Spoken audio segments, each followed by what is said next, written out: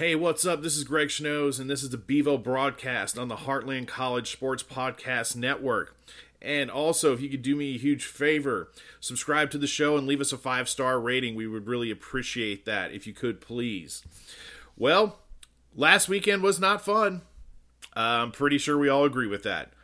I thought Texas would have a pretty, I wouldn't say easy win, but I thought it would be kind of crazy, and Lubbock's a tough place to play. First true road game of the season. Young guys playing in an environment like that for the first time.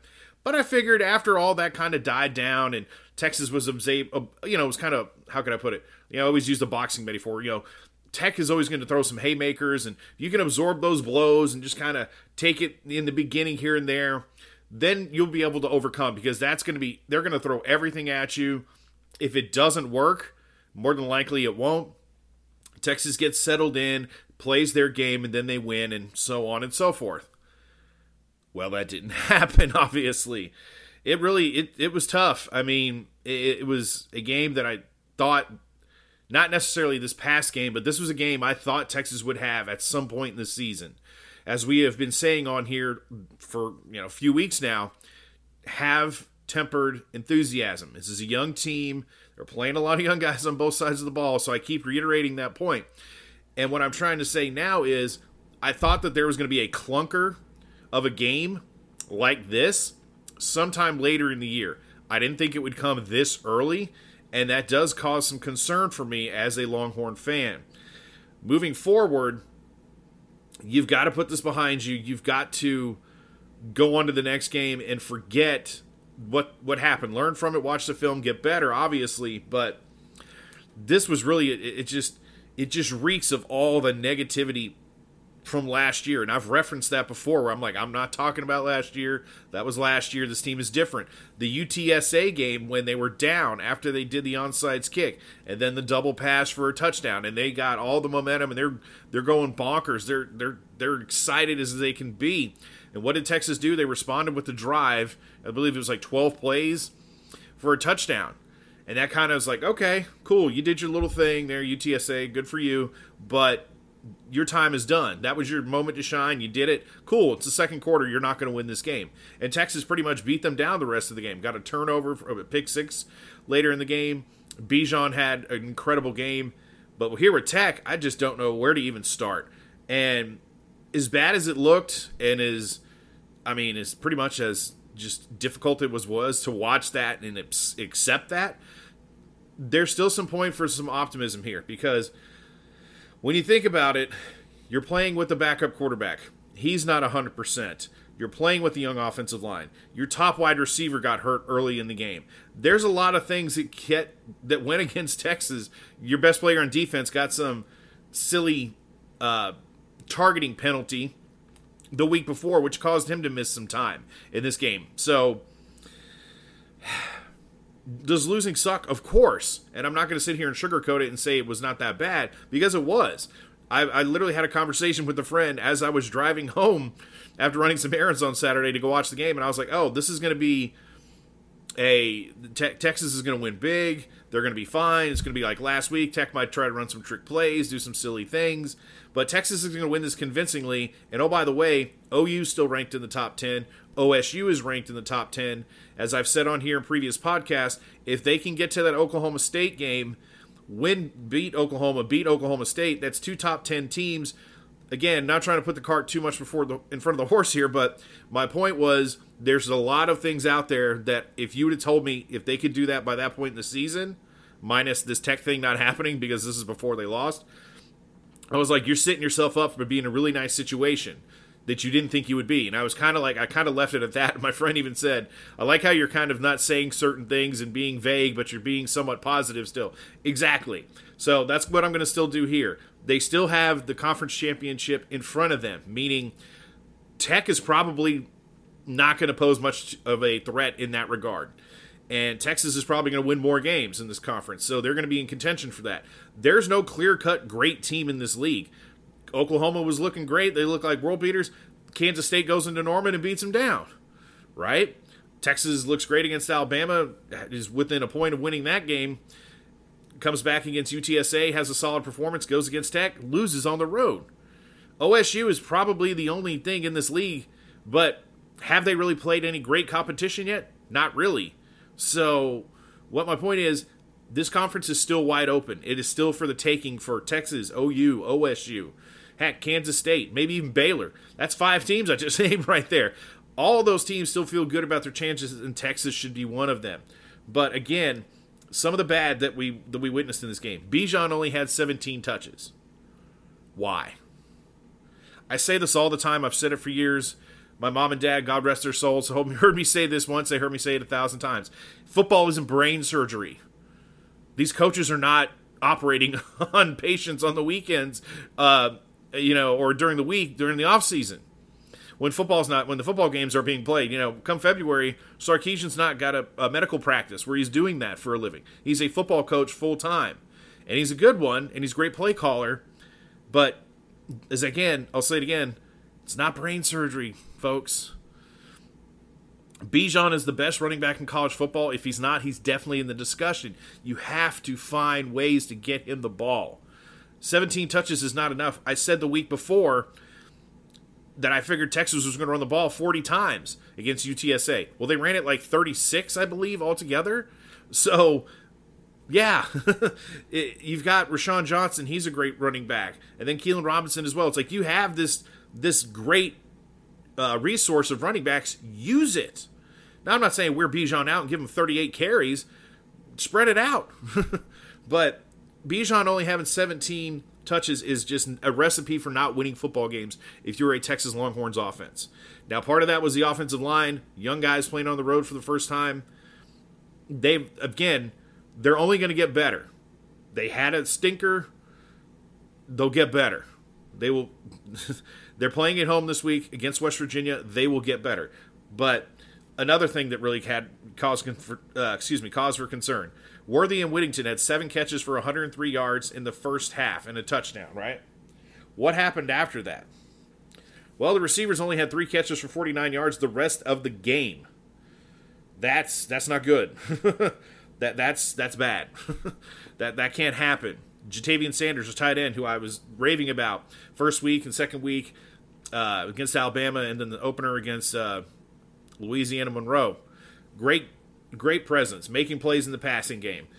Third week, he was asked to be a blocker. I said give him the game ball for his blocking because he only had the 1 catch, but he made it impact. He didn't really have an impact in this game. Again, young guys, they're going to have these moments, but moving forward, you've got this kind of stinker of a game in there. I'm assuming they don't have another one like this. Not saying they won't have some tough games down the road, but when your wide receivers only have 3 catches for 49 yards in the second half, and most of that came on a 46 yards of that, 74 yards, 49 yards passing, right? Hudson Card went 7-12 in the second half for 74 yards. 46 of those yards in the second half came on the final drive to get to the field goal, which great job of making that happen, and the freshman kicker, Bert Auburn, knocking it in there to get the tie game. But needless to say, when Xavier Worthy is not on the field, it affects this offense in such a huge way. He brings such a presence and a dynamic to the offense that you have to account for. Defensive coaches know what he is capable of. They see Texas throwing it to him deep every game. They're trying like heck to get that connection going. So defensive coaches have to be mindful of him and where he is on the field because they know he is a game breaker. When he's not out there, that can help you load up on the box. Jordan Whittington, Jatavian Sanders, these are guys that are good when they are part of a group that has somebody like Worthy in that wide receiver core. When he's not in there, it changes the defense's philosophy. It plays right into their hands. Now, Worthy got rolled up on early in the game. He's day-to-day. He should play this week. But, man, he is just such a dynamic wide receiver. When he is not out there, it literally changes the entire look of the offense for Texas. And that's just downright scary. If he's not out there for any length of time, this offense bogs down really quickly. And that really gets me nervous. But he should be back. He's day-to-day. Took an X-ray. No structural damage. Thank goodness for that. He will play this weekend. And then Card, does he play? Yours is still day-to-day. We don't know if he's going to play. Hudson Card didn't do much in that second half until the end of the game, the final drive to get the game tied. But He's still gimpy. He's still dealing with an ankle. Quinn Ewers, again, day to day, another young guy, obviously, but he has shown you what he is, the potential. You have seen a sprinkle of it that we saw in the first game, and then, for a hot minute in the Bama game. If Quinn Ewers plays this weekend, that would be fantastic, because obviously OU's looming around the corner, and we all know how that game's going to, that's just huge rivalry game, Cotton Bowl, that's just a whole other thing into itself. But before we get to that, we got to talk about West Virginia, of course. But my biggest takeaway from this, and I saw this, Rod Babers, former All-American cornerback for Texas, tweeted this out after the loss to Texas Tech on Saturday. Texas is 7-9 under Steve Sarkisian. They held a halftime lead in 5 of those 9 losses. They held a fourth quarter lead in 5 of those 9 losses. They had a double-digit leads in 4 of those 9 losses. Texas is winning the battle of game plan and preparation, but losing the battle of adjustments. Now, that's, when you read it like that in black and white, it really, it's Sarkisian has got to change something, meaning either his defensive coaches, and there's a lot of Longhorn fans upset wanting to fire PK, the defensive coordinator, with Gary Patterson looming in the background, obviously.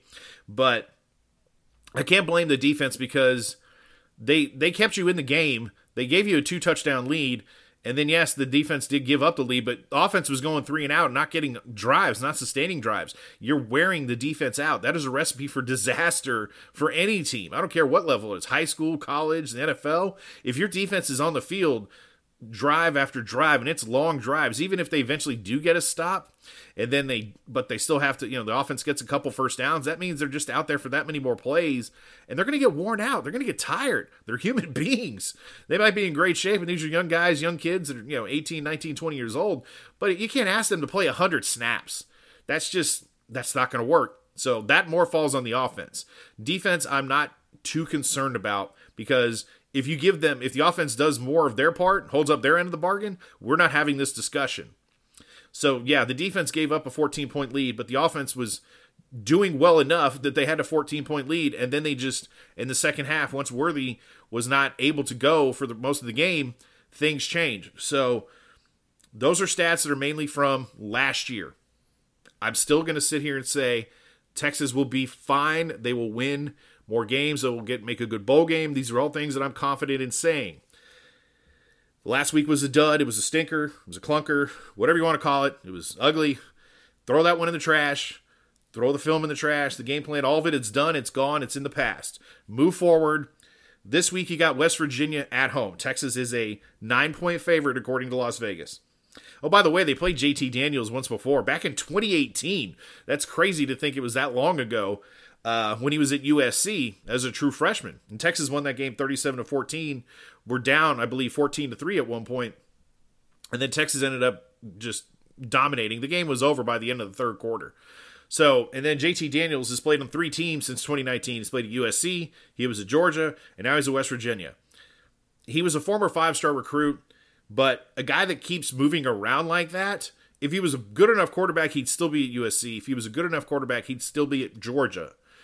He's decent. He's not great. Guys that move around like that very rarely pan out and have great careers, because they're constantly, they can't win a job here, they go to the next place because of the transfer portal. And that's a huge problem in itself, that so many of these kids are just unable to wait.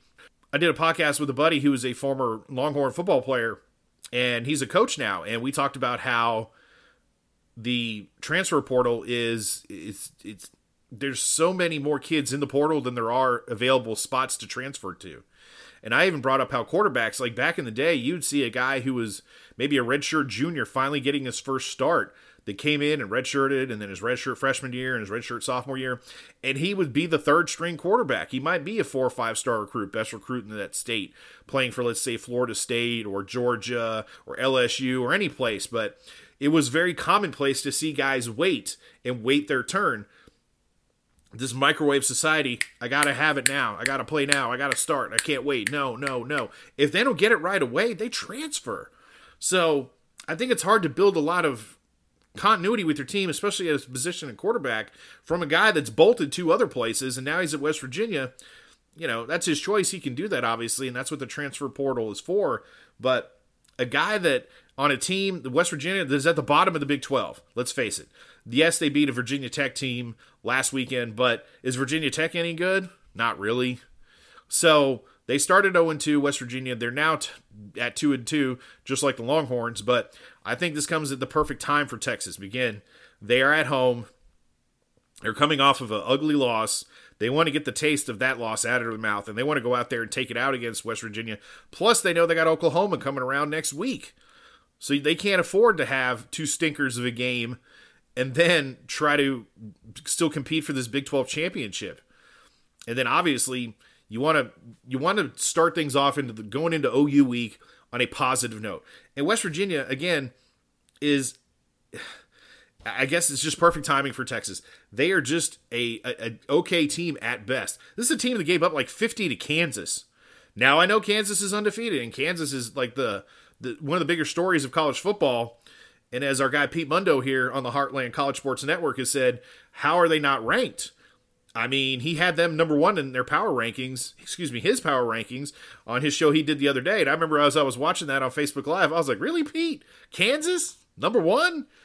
All right, maybe. All right. I mean, I didn't agree with it necessarily, but hey, Pete looks like a genius. And now that Kansas is 4-0 and they have a really good football team, but still at the end of the day, Kansas is a team that has a bunch of football players on it. They're probably not getting offers from any other Big 12 schools.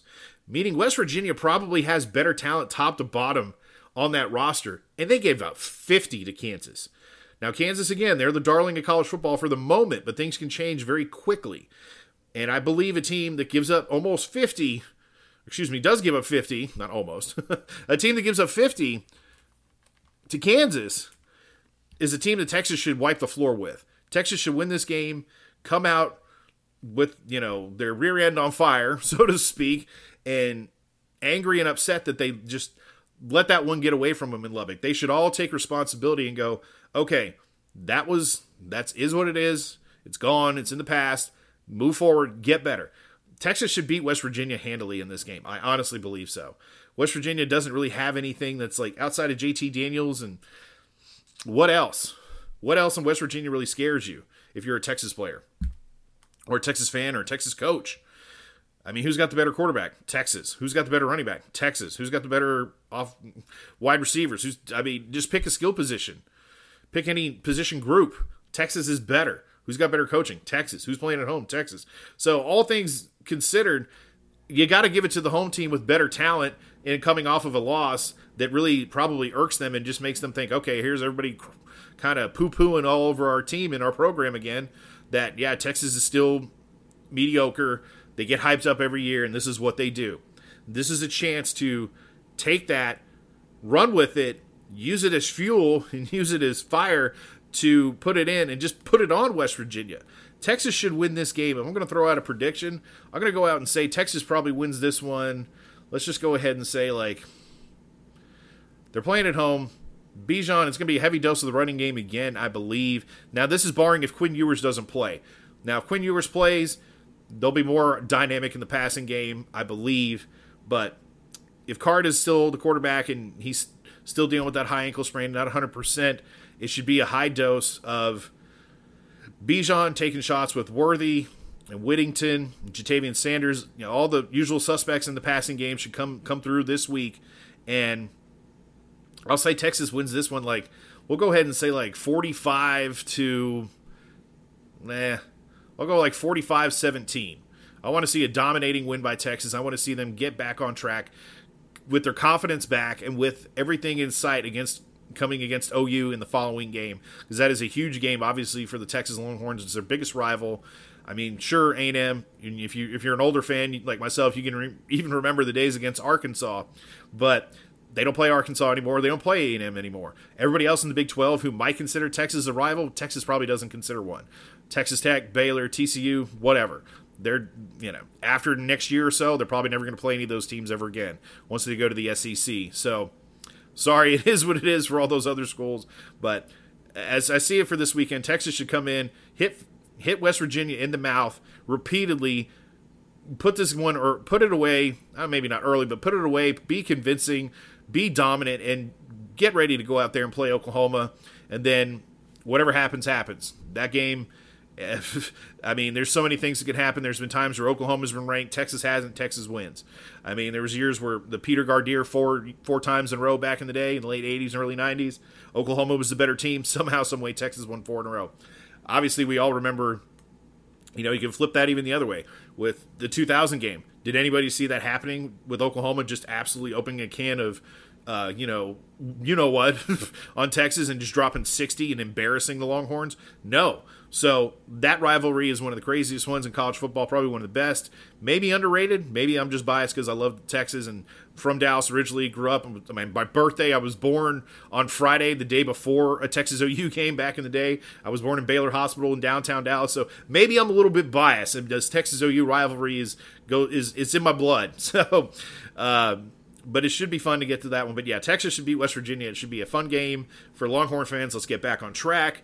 Let's get this thing back in the middle. Get it back in the center of the road. Might have had a hit some potholes and maybe kind of scrape the wall or something. Let's fix everything. Let's get it back straight. Let's get it back on the highway, cruising down the middle, and we'll be okay. So, once again, thank you for listening to the Bevo broadcast. My name is Greg Schnos for the Heartland College Sports Podcast Network. Please, once again, subscribe to the show. Leave a 5-star rating. We would so much appreciate if you could do that for us. Thank you so much for listening. I will talk to you again next week, and hook 'em.